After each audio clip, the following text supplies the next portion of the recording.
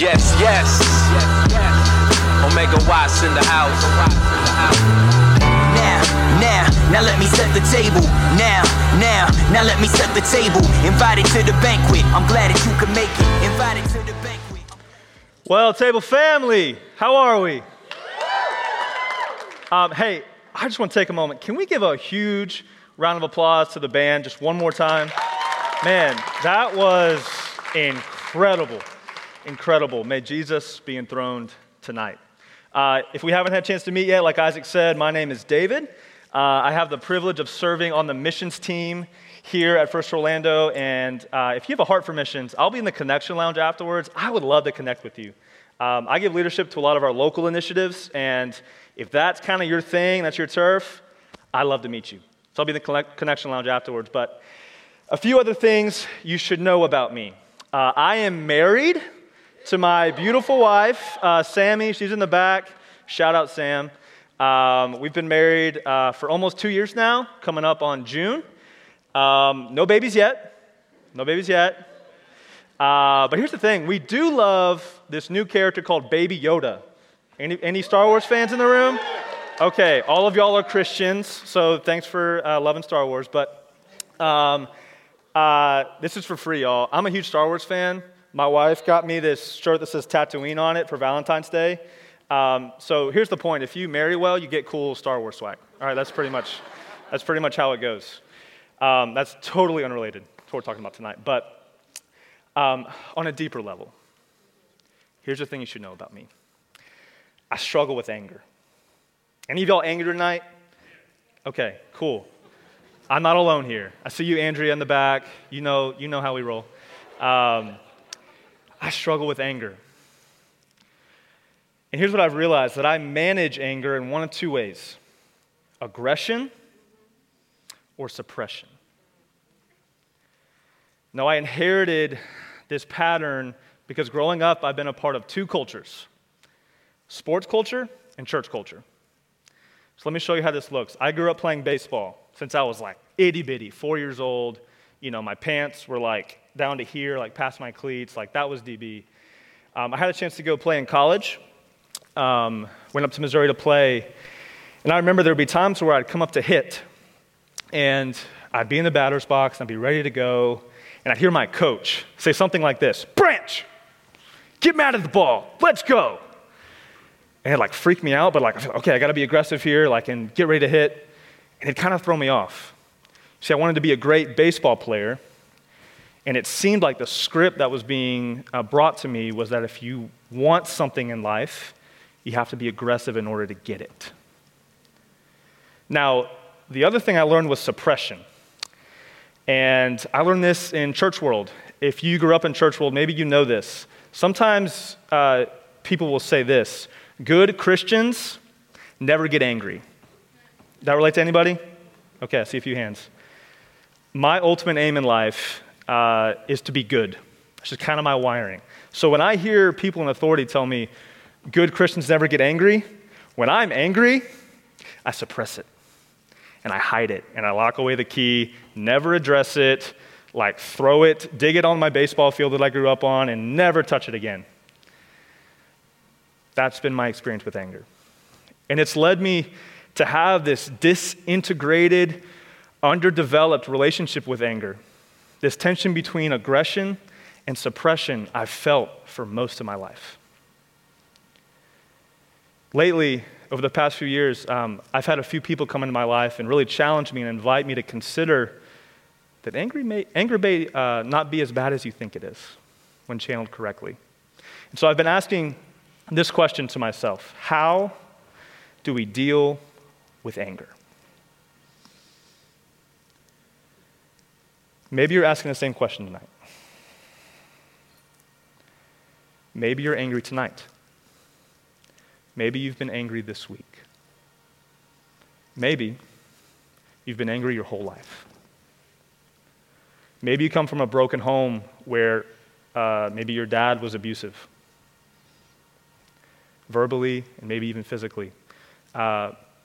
Maybe you come from a divorced family and you've been angry and confused for most of your life, maybe even angry at yourself. wherever you're at tonight, I think Jesus has a much better option than aggression or suppression. And I think this option is found in Proverbs chapter 14, verses 29. We're going to look at one verse tonight. But before we flip there, can we just kind of pray together and orient our heart towards kind of what Jesus may want to say to us? Cool. Let's pray, guys. Jesus, may you be enthroned tonight. God, help me to be helpful.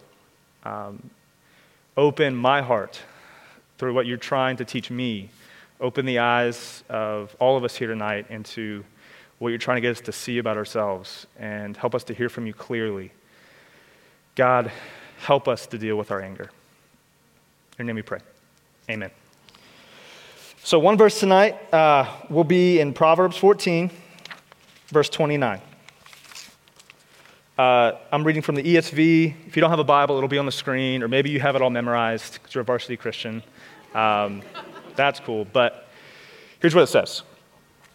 Whoever is slow to anger has great understanding, but he who has a hasty temper exalts folly. So let's start with a definition. If you have a highlighter or a pen, go ahead and circle that word anger there.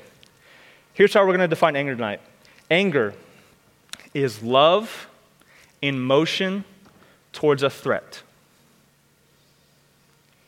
Love in motion towards a threat. Here's what I mean by this. Anger at its core is love. Anger at its core is actually a good thing. Anger guards, anger protects, anger keeps what is most important to us safe. I was thinking about this idea that anger is love, and I immediately thought of the greatest love story history has ever seen. The 1955 classic, Lady and the Tramp. Okay? Any of y'all seen Lady and the Tramp? Okay, are we animated Lady and the Tramp or live action? Animated. Okay, that's the right answer. My Enneagram 1 heart is very happy with all of you right now. There's this one scene in particular that illustrates this definition well. And maybe you already kind of know what it is, but I'm going to show it on the screen here, and let's check it out.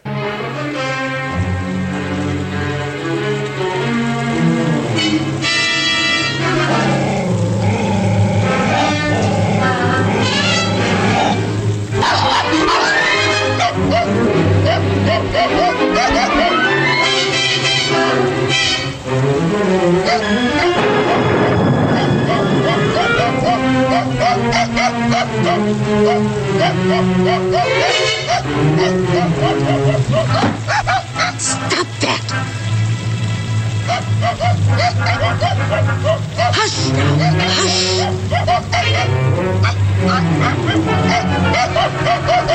Stop that racket! What's wrong, Pidge? A rat! Where?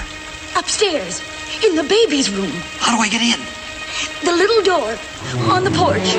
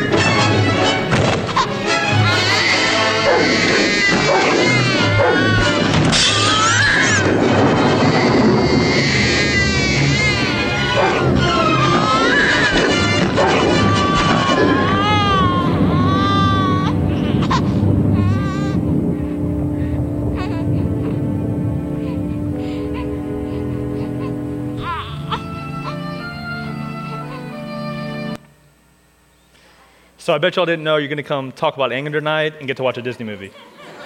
But here's what they illustrate, both Lady and the Tramp. They saw a threat that was coming against something that was really important to them, the baby.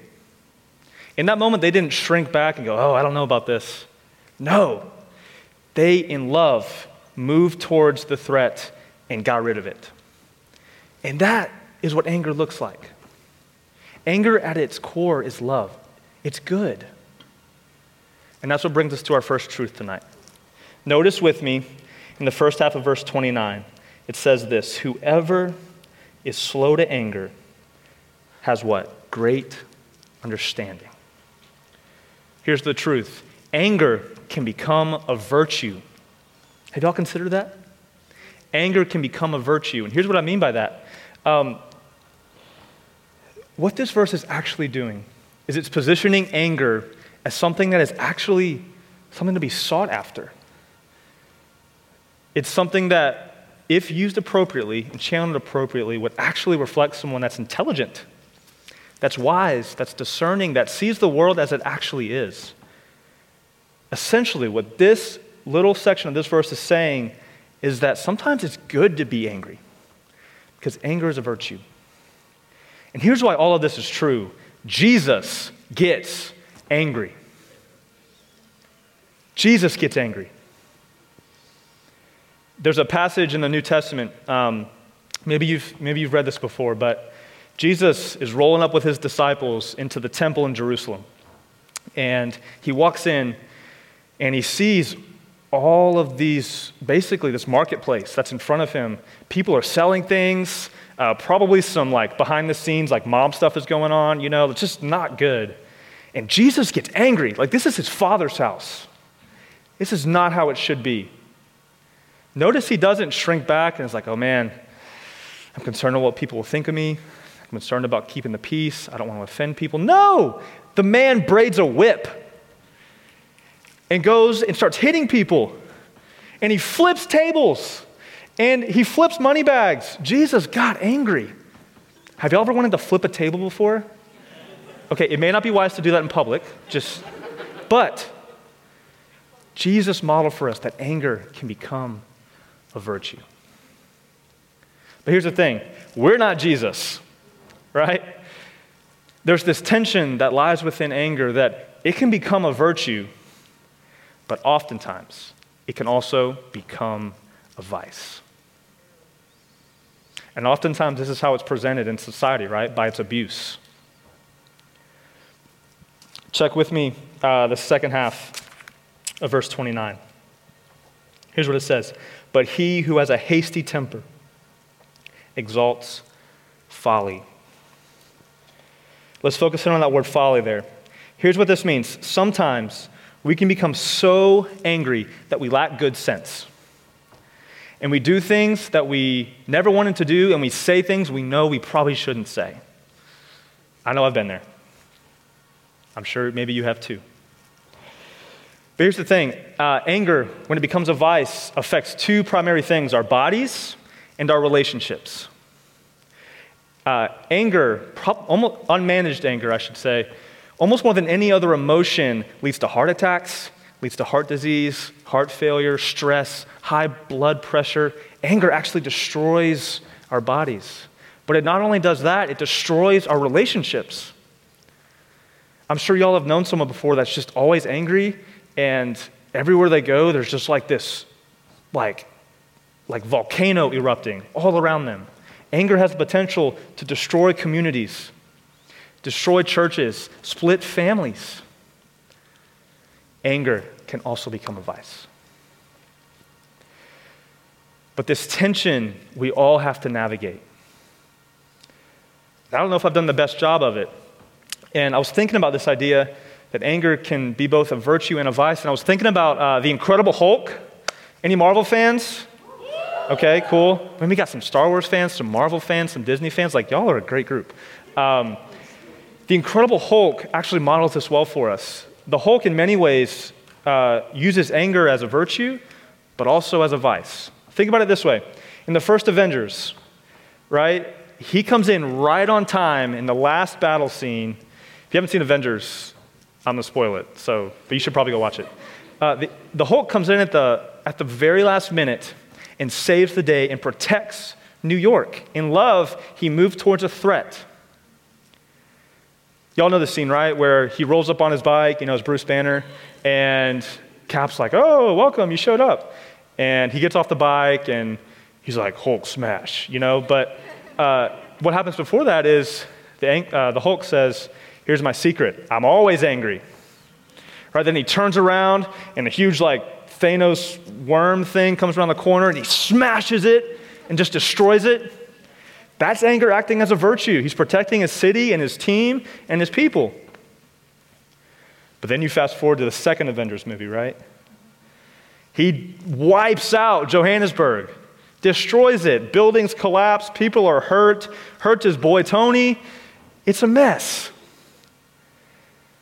See, the Hulk models for us, anger can be both a virtue and a vice. Now, I tell you this illustration about the Hulk to illustrate this idea, but also to say this.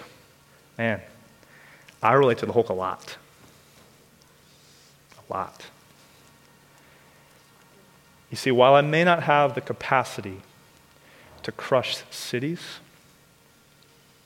I do have the capacity to crush souls through unmanaged anger. And lately I've been reflecting on this tension between the virtue and vice of anger, and I've just been on this journey of discovering what that might look like for me, because I know myself, and I know that in an instant, I can go from protecting to destroying. But here's, I think, the Jesus option, the better solution. Check out verse 29 again. Look at the first half. Whoever is, what's the word? Slow. Slow. You see, the solution is, Jesus offers us this solution that the speed and intensity at which we get angry is the hinge upon which all of this depends. If you don't hear anything else tonight, hear this. Table family, be slow to anger, but don't say no to anger. Be slow to anger, but don't say no to anger. Here's what this offers us. It offers us an opportunity to minimize aggression, but push away from suppression. It allows us to feel and lean into our feelings, because healthy Christians lean into their feelings, right? Anger is not excluded from that, because anger is both a virtue and a vice. Table, be slow to anger, but don't say no to anger. I was thinking about the best way to illustrate this big idea, and I'm going to take you back to college baseball in Missouri in 2015. We were hitting basically the halfway point of our season, and I was starting to get a little fatigued and a little tired, and it was affecting my performance. And I just started getting frustrated with myself. I was so angry that I couldn't perform the way I wanted to, because I wanted to be the best baseball player that I could be. One day I'm going up to bat, and I'm in a slump, and I'm just ready to get through it. I just get angry at myself. I'm like, all right, if I want to be successful, I have to be aggressive. And I get up to hit, and I strike out. And I walk back to the dugout, slamming my bat, Christian cussing the whole way back, right? And I'm just so angry. I just had lost control of myself, my body, my emotions, and my play. In wisdom, one of my coaches takes me aside, and he gives me kind of this sports axiom, if you will. He says this: slow is smooth, but smooth is fast. Slow is smooth, but smooth is fast. Now, you may have never heard that before. If you grew up in the sports world, you've probably heard that. But here's what that did for me. It changed my mindset. No longer was I walking up to hit, like ready to go, like Hulk smash, this guy, I'm taking this guy deep, let's roll. I walked up a little bit slower to the plate and took my time. Got into the batter's box, looked at the pitcher, was ready to hit. When I did strike out, when I did get out, I didn't suppress my anger. I acknowledged it, and I leaned into my feeling. I walked back to the dugout. I didn't stomp. I put my bat down. I put my batting gloves down. I put my helmet down. Took a breath, and I said this: I'm angry, but it's going to be okay. It's going to be okay. See, my coach helped me realize, David, be slow to anger, but don't say no to anger. And it changed not just my baseball life, but my life. Now, you may be asking to yourself, okay, David, let's get a little practical now. How can I be slow to anger? And I think there's 3 things that we could all do starting tonight to help us practice slow anger. And the first is this: own your anger. And the key word there is your. You see, some of us lean aggressive and some of us lean suppressive. There's a lot that goes into that. It's wiring, it's personality, it's experience, it's your story. Own your anger. I've heard anger illustrated this way. Some of us are flamethrowers, but then some of us are volcanoes. Okay, here's what I mean by this. If you've seen in a movie before, someone like carry around a flamethrower and like a bad guy comes to get them, they turn the thing and they just like pulverize them. Okay, some of us are like that, right? When a threat comes against us or someone we love or just something in general, we light our flamethrower on and we destroy them. We bulldoze and we get what we want and we use anger to accomplish it. Here's the other side. Some of us are volcanoes, right? Let's say you come home to your apartment and your roommate has not done the dishes. Okay, you file that away. All right, you file that away. Like, okay. Then you come home the next day and they still haven't done their dishes. You file it away. You're starting to get a little angry, but you know that good Christians don't get angry, so you let it simmer. Let it simmer. Then you come home 5 more times and they haven't done their dishes. You file that away, right? And you let that simmer. Then you come home the 6th time. And they haven't done their dishes. And as soon as they walk in the door, you yell at them, do your dishes, right? And you erupt on them like a volcano that's been dormant for 1,000 years, and you erupt and you explode. And you destroy relationships. Whatever your anger is, own it. Become aware of it, because here's the things. What we name, we have power over. If you're a volcano, name it. I'm suppressive. I'm suppressive. And as I've been on kind of this journey of noting when I'm angry about something and trying to figure out why and trying to process it, when before I just kind of suppressed it, kept it to myself. Maybe you're that, or maybe you're a flamethrower. Whatever you are tonight, own your anger. Because it can be channeled for a lot of good, not just bad. Second, name your offenders.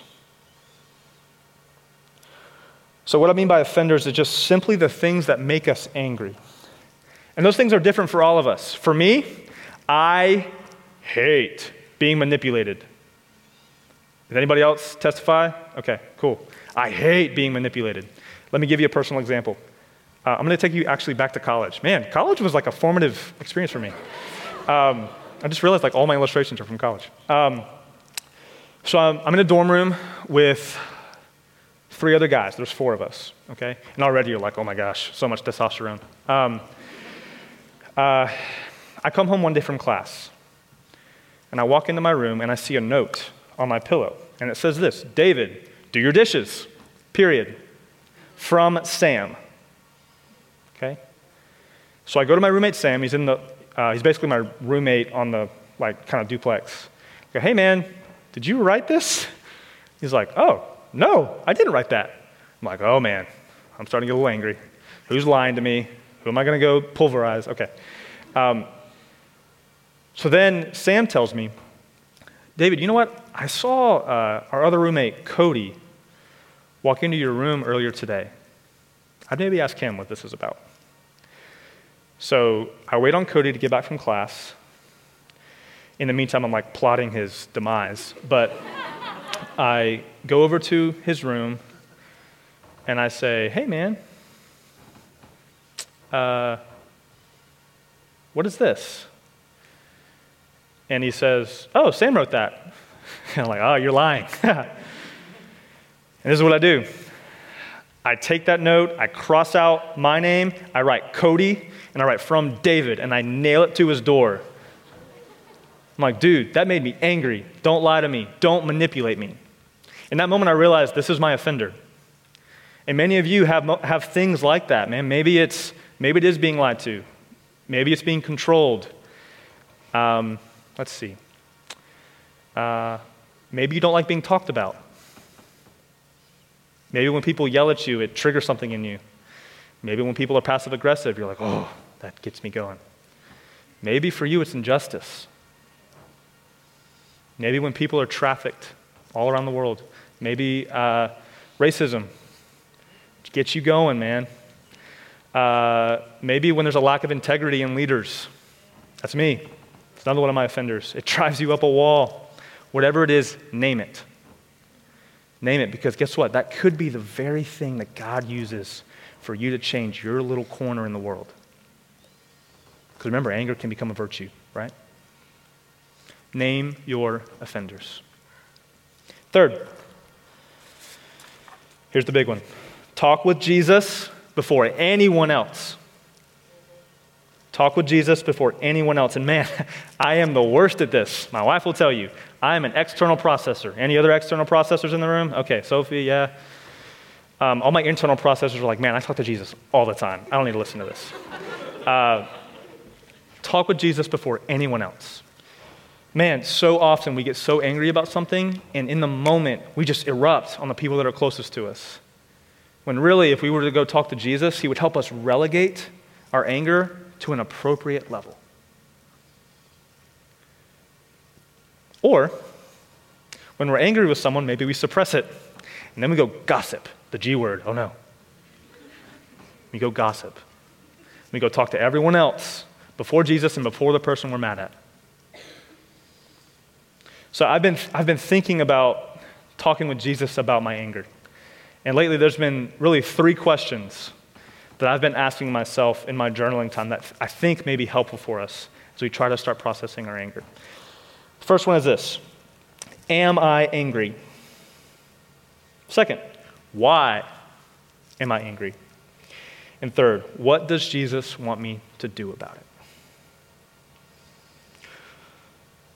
Here's the thing that this is, journaling through this has been really helpful for me, but it's also allowed me to begin processing my anger in real time. I've got my reps journaling through this, and now it's kind of becoming like second nature to me. I'm almost beginning to do it in my sleep, if you will. A great illustration. Yesterday at work, something happened. It's no one's fault. But yesterday at work, something happened, and it made me angry. My boss and I went over across the street to check it out, and when we saw all that happened, I started to feel my shoulders tense up.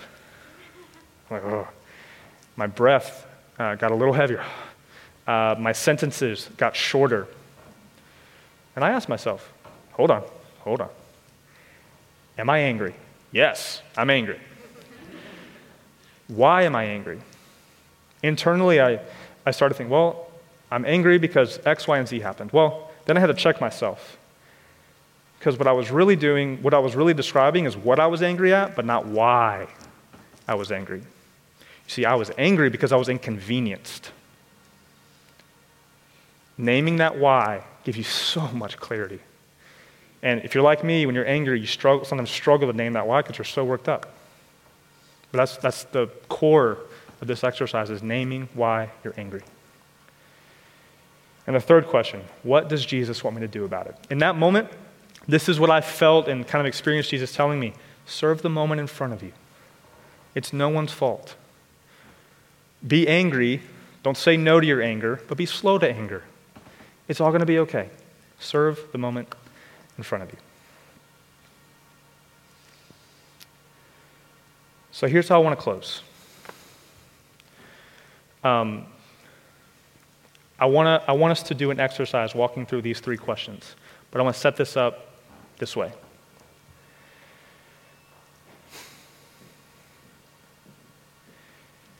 Here's the thing that makes me most angry, is that things aren't as they should be. There's a passage in Revelation that speaks to this, and it's not going to be on the screen, but I just want to read it over you real quickly. Revelation 21, verses 4 and 5. Here's what it says. He will wipe away every tear from their eyes, and death shall be no more. Neither shall there be mourning, nor crying, nor pain any more, for the former things have passed away. And he who was seated on the throne said, say it with me, behold, I'm making all things new. I mentioned that the things that make me most angry in this life are the things that should be this, but they're not. Here's what I think may be true. Some of y'all, you may have cried this past week. Some of y'all may have experienced pain. Some of you may be mourning something.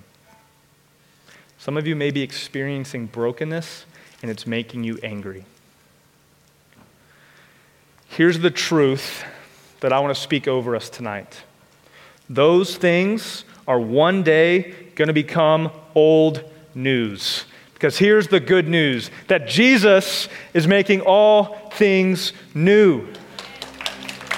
Jesus is making all things new. One day he's going to wipe away every tear. We don't have to mourn anymore. We don't have to experience pain, because guess what? The gospel changes things. But here's the thing.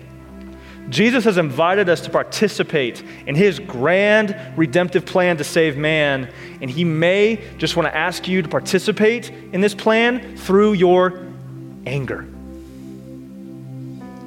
Anger can become a virtue.